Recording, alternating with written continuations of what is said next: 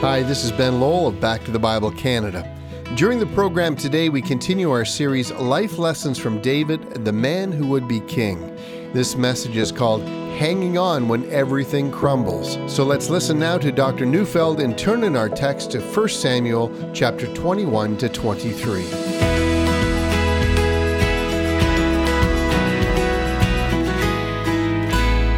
I'd like to quote from a poem that I've known for many years. The author is unknown, and here's what it says. When God wants to drill a man and thrill a man and skill a man, when God wants to mold a man to play the noblest part, when he yearns with all his heart to create so great and bold a man that all the world should be amazed, watch his methods, watch his ways, how he ruthlessly perfects what he royally elects, how he hammers and hurts him, and with mighty blows converts him into trial shapes of clay, which only God understands, while his tortured heart is crying and he lifts beseeching hands, how he bends but never breaks when his good he undertakes, how he uses whom he chooses, and with every purpose fuses him, with mighty acts induces him to try his splendor out. God knows what he's about. You know, some of us have wondered why it is that those who are used by God in mighty ways are so often deeply wounded, so much so that their wounds play an integral part in who they are. I think the answer is the same reason why Jacob, on the night before he was to encounter his brother Esau, not knowing whether Esau was coming to bless him or to kill him, spent the night before that encounter wrestling with a heavenly being who put out the socket of Jacob's hip so that Jacob went limping, unable to escape as he was about to face the greatest crisis of his life, wounded by God. See, that's how it was with David. Before God would put him into a palace and proclaim him king and shepherd over Israel, God would expose David's weaknesses and bring him to the place where he would learn to rely on God. The worst thing that can happen is to have a leader who does not know how to trust God in moments of crisis. And therefore God brings leaders and those who influence others into moments of chaos. This is deliberate. The first test David faced was the test with Goliath. There he passes with flying colors as he exercises a faith not seen by anyone else in Israel. But as matters went along, things got a bit complicated. Already on 4, perhaps even 5 occasions, King Saul had tried to kill him, and now David is running for his life. And as we will see, this was arranged by the hand of God. And as we will also see, David didn't necessarily pass all these tests of faith with flying colors. Unlike what David said earlier, the Lord delivered me from the paw of the lion and the bear. He delivered me from the Philistine giant, and whoever rises up against me now, God will deliver me here as well. Well, that would have been nice. Instead, that old David seems to be leaving, and in his place is a David who seems less than certain. Let's follow these 5 incidences in which David's weaknesses are exposed and in which we will slowly see a kind of faith developing in him that will prepare him for his throne.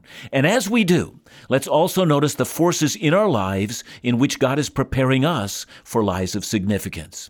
The first incident is a failure to see a crisis in terms of God's providence. David has left Samuel at Ramah and left Jonathan with a covenant of friendship, and for the first time in his life, he's running for his life. We read about these events in 1 Samuel 21. Let's read verses 1 to 3. Then David came to Nob to Ahimelech the priest, and Ahimelech came to meet David trembling and said to him, "Why are you alone and no one with you?" And David said to Ahimelech the priest, "The king has charged me with a matter and said to me, 'Let no one know anything about the matter about which I send you and with which I have charged you. I have made an appointment with the young men for such and such a place. Now then, what do you have on hand? Give me 5 loaves of bread or whatever is here.'" Now, Nob was a city located on the top of Mount Scopus. Today, this is within the municipal boundaries of the city of Jerusalem and offers one of the best views of the city. But in David's time, it was just outside of Jerusalem. It was a small settlement then, and it housed one of the shrines of the priests. David needs to stop here because he knows the priest in charge, a man named Ahimelech.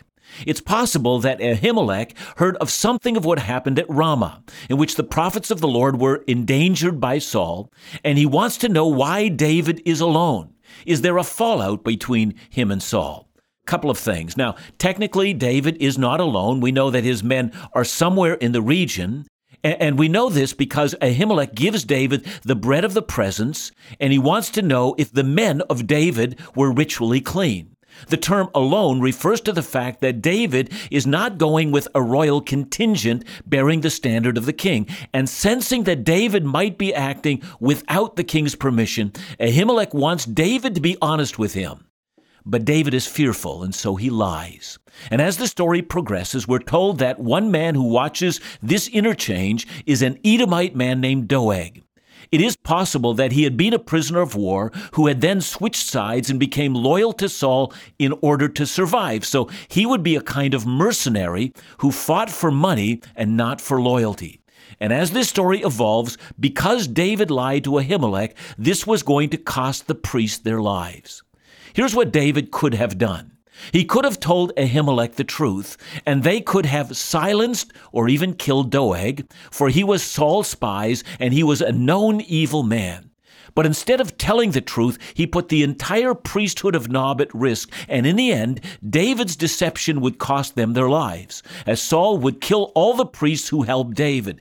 David's panic and his lie would have tragic consequences. And here's the lesson. Unless we learn to be truthful, we cannot trust God fully.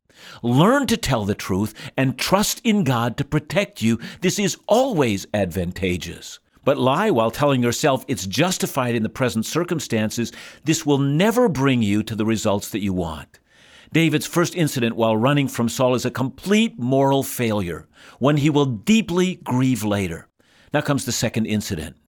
Once one begins to lie, lies become more frequent and pronounced. David now flees from Nob, and in chapters 21, verse 10 to chapter 22, verse 5, we find David constantly on the move. First, he flees to the Philistines. Let's read 1 Samuel 21, verse 10. And David rose and fled that day from Saul and went to Achish, the king of Gath. Those of you who have followed this series will remember that I said that the Philistines had 5 royal cities, well-fortified encampments. Gaza and Ashkelon were right on the Mediterranean Sea. Ashdod was slightly inland and more to the north, and then Ekron and Gath were closest to the Israelite territories. David flees to Gath, the city which is closest to his hometown of Bethlehem, so it's natural to flee to the closest fortified city that might protect him from Saul. But in this act of desperation, we know 2 things. First, that it was the Philistines that David had fought with more than any other people group. He is seeking refuge among the enemies of God. And second, Gath was the hometown of Goliath. At one time, David had pronounced victory over Gath in the name of the Lord, and now he was running like a frightened dog to the very city he had once thought defeated in the name of his God. But how does David get into the city? Well, the answer is actually quite easy. In David's time, there was an ancient practice of providing sanctuary for one's adversaries or one's enemies. Since the enemy of my enemy is my friend, under normal conditions, David's presence in that city would have been welcome, for it could only have been thought of as weakening Saul. And David knew that, and that's why he ran there. But again, he's acting out of fear and not out of faith. And because he's already frightened, David now starts to listen to all the rumors surrounding his arrival there. Achish is hearing from his advisors, "Isn't this man the man who has slain us by the tens of thousands?" And so David pretends to be a madman. He commits vandalism against public property by making marks on doors and gates, probably writing incomprehensible graffiti or symbols related to curses, and then lets saliva run down his beard, which was a sign of desecrating his own manhood. One Bible teacher suggested that in those days, insanity was viewed as an affliction from the gods, and therefore it was thought taboo to harm someone who was insane. Perhaps David knew that and was hoping to escape. At any rate, David's humiliating display convinces everyone this guy is turned nuts. Leave him alone, no danger here. And in humiliation, David leaves the city and hides in the cave of Adullam, which would be halfway between Gath and Bethlehem. And from there he builds a fighting force of 400 men who were outcast from Israelite cultures, criminals, people of unpaid debts, and everyone who had a long-standing grudge against someone. They became his standing army.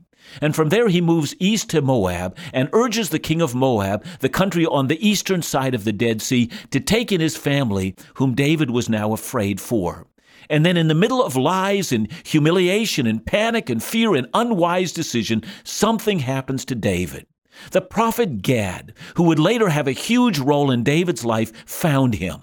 And 1 Samuel 22 verse 5 records this. The prophet Gad said to David, "Do not remain in the stronghold. Depart and go to the land of Judah."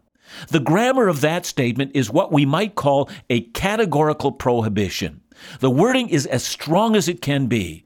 Thou shalt not stay in the stronghold of the Moabites. If you stay here, you will be breaking the will of God.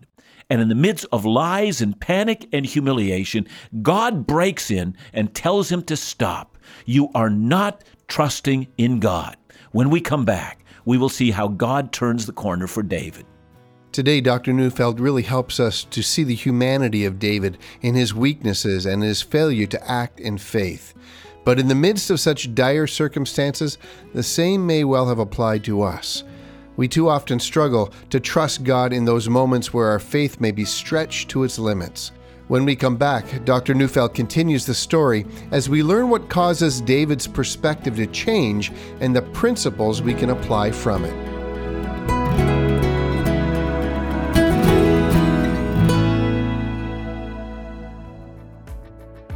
From February 7th to 16th, 2020, make plans to join us for the Back to the Bible Canada and Laugh Again Southern Caribbean Cruise.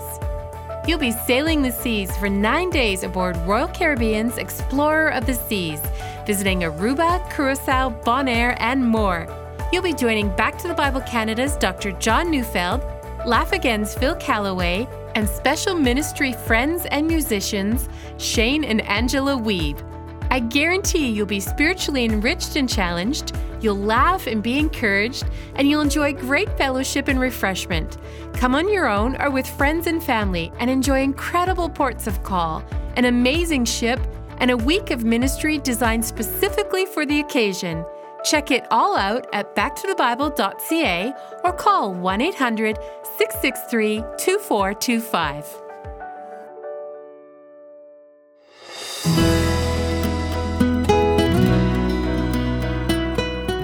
David's encounter with the prophet Gad seems to have marked the beginning of a turning point in his life. For the first time, David moves out of fortresses inhabited by his enemies and moves into a place of vulnerability, into the forest of Hereth. We're not completely sure where that is, but we do know that it was somewhere in the Judean desert, in a place which once had trees. There he hides, and there he comes to the third incident in this story. David must now face the consequences of his sin. Listen now to chapter 22, verses 7 and 8.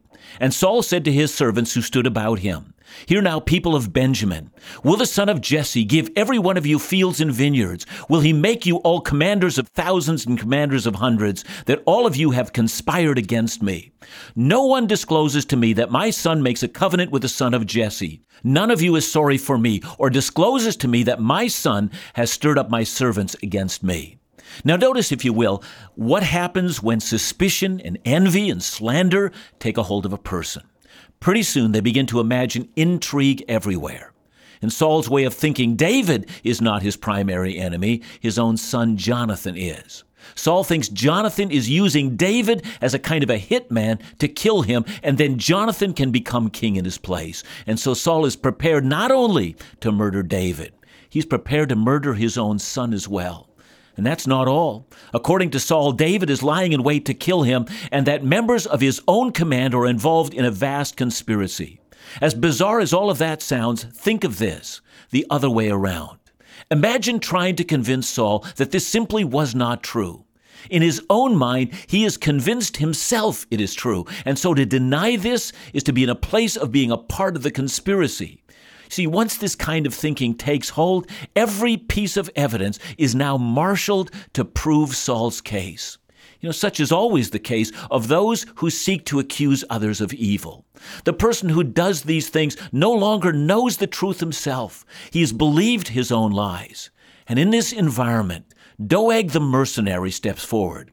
And in the end, Doeg will murder all the priests at Nob, 85 men, and then turn his wrath on the entire city, killing all men, women, children, infants, and even the animals in that city. Nothing will be left. It's the slaughter of an entire village in Israel. But one man escapes, the priest Ahimelech, the man David lied to, the man who provided for David as he escaped from Saul. And as David hears of what happens, he says, I have occasioned the death of all these people. He does not hide his responsibility in this. You see, even though David would never have slaughtered these people, it was his desperate action that put the entire city at risk. Had he been truthful back then, had he dealt with Doeg, this would never have happened. Saul would never have known that David was even there. And in this action, David insists on taking accountability for his own panic-stricken activities. Stop and consider that for a moment. William Blakey writes, "What a warning this conveys to us. Are you not sometimes tempted to think that sin to you is not a very serious matter? Because you will get forgiveness for it. The atoning work of our Savior will cleanse you of all its guilt. Be it so," he says. "But what if your sin has involved others? And if no atoning blood has been sprinkled on them? Alas, alas. Sin is like a network, the ramifications of which go out on the right hand and on the left, and when we break God's laws, we cannot tell what the consequences may be to others." See, if David was to be king over Israel, he had to move beyond seeing his sin as personal. Rather, it had ramifications for all of Israel.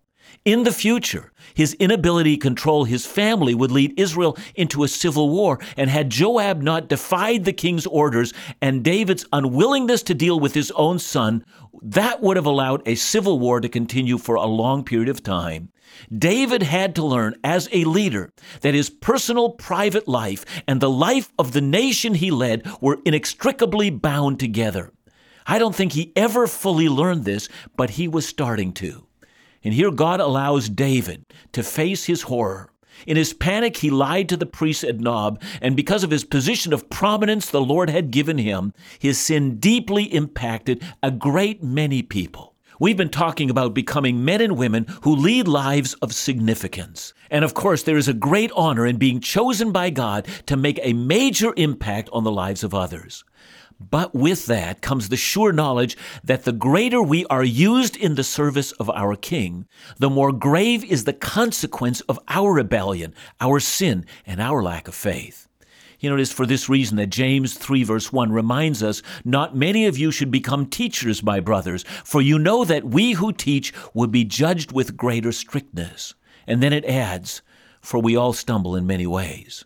Indeed, we do. But when a teacher stumbles, or a leader stumbles, or a person of significance in the kingdom stumbles, the fallout is significant. But God is not through with David. He doesn't reject his chosen man, even though he has sinned. Indeed, this is one of the key differences between King Saul and King David. When Saul sinned, he only justified himself and marshaled up arguments of why his sin was either not sin at all or why it was not significant. But David, well, he owned his own sin and became public about his sin. Let me use an obvious example. Early on, Saul tried to have David killed by putting him in a place of danger and fighting with the Philistines. And years later, David would do the same thing to a man named Uriah, the husband of Bathsheba. And in many ways, David's sin seems darker than Saul's. Saul wanted to do away with what he had become convinced of was a rival to his throne. David simply wanted to have sex with another man's wife. But the difference between the two men couldn't be more striking. When Saul's sin is discovered, he only redoubles his efforts to kill David, and he will not come to terms with his sin. And when David's sin is discovered, he writes a psalm and wants all Israel to know the evil that he has done and the kindness of his God. The similarity between the two men as they both sin, the difference is that one completely repents and one hides everything. And so it's not so much the fact that men sin, for they do, and that the greater their prominence, the more greatly their sins are felt. It is that men of God repent deeply of the evil they have done. They will not hide in the shadows where their sins lie. And with that, we come to 1 Samuel 23. The chapter begins with a new issue. David, now back in Judah where he belongs, not cowering in the fortresses of pagan kings, hears that the fortified city of Keilah, a productive Israelite city in Judah, is facing warfare against the Philistines. And with the priest Abiathar at his side, David inquires of God, "Shall I rescue this city?" And God says, "Yes." And then after having delivered them, David inquires of God again, and God says, "These very people you have rescued, well, they're going to hand you over to Saul, and they will watch you be killed." And in recognition of this fact, David flees again, and now his 600 fighters, for the 400 have grown to 600, will now be constantly on the run from Saul. And what does David learn? He learns to save God's people at great personal cost. He learns that if he is to become king, he must lay aside his own advantage and serve for the sake of Israel and not for himself. Of course, that's precisely what Jesus did. In Philippians 2, Paul reminds us that Jesus became obedient to the Father to the point of death, even death on a cross. Our great King Jesus put aside his own advantage and became our sin substitute. And Paul, speaking of this, says in Philippians 2, all of us should have the same attitude. See, in order to become Israel's king, David would have to learn this hard lesson. Unlike Jesus, he would learn how deeply his sin affected God's people, and he would have to learn that God wanted him, if he was to become great, to lay aside his own desires for the sake of the kingdom. It is also so with us. If our lives are to matter, if we are to live lives of significance, we will not only have to pick up the cross, we will have to do so in such a way that calls upon us to consider the needs of others before our own. That is the way to significance in God's kingdom. Thanks, John, for today's message. You know, as we think of David, he's a guy that sins a lot. And so we got to ask ourselves the question, why did God choose David? Yeah, David does sin a lot, but I think it may surprise us to notice how often we sin. The reason David's sins are magnified is because of the power that he held and the implication of his sins for an entire nation. But what we also know about David is not only his own sins, but his passion for God is undiminished. This man simply will not let go of God's hand. He simply will not forget to pursue God. So I think there's a great encouragement in David. Imperfect people can still find great favor in God's eyes. Well, we've learned so much from this account of David running for his life. We see God's sovereign hand in putting David through this test to prepare him for his role as king and to prove the validity of his faith. But we also see a man who, despite his weaknesses and sin, learns to follow his God when everything around him falls apart. Please join us tomorrow as we continue this series looking at Israel's greatest king. Back to the Bible Canada, leading you forward in your walk with Jesus every day.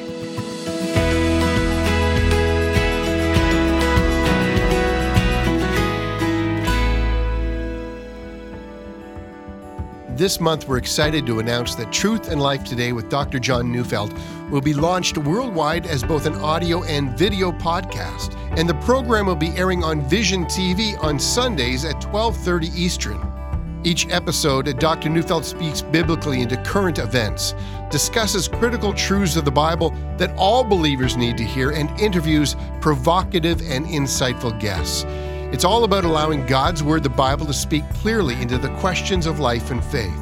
And remember, you can also catch Back to the Bible Canada's Truth and Life Today on YouTube, podcast, online, or by downloading the Back to the Bible Canada mobile app. All of our Bible teaching programs are available at your fingertips and on your schedule. Check it out or consider supporting all the ministries of Back to the Bible Canada by visiting backtothebible.ca or call us at 1-800-663-2425.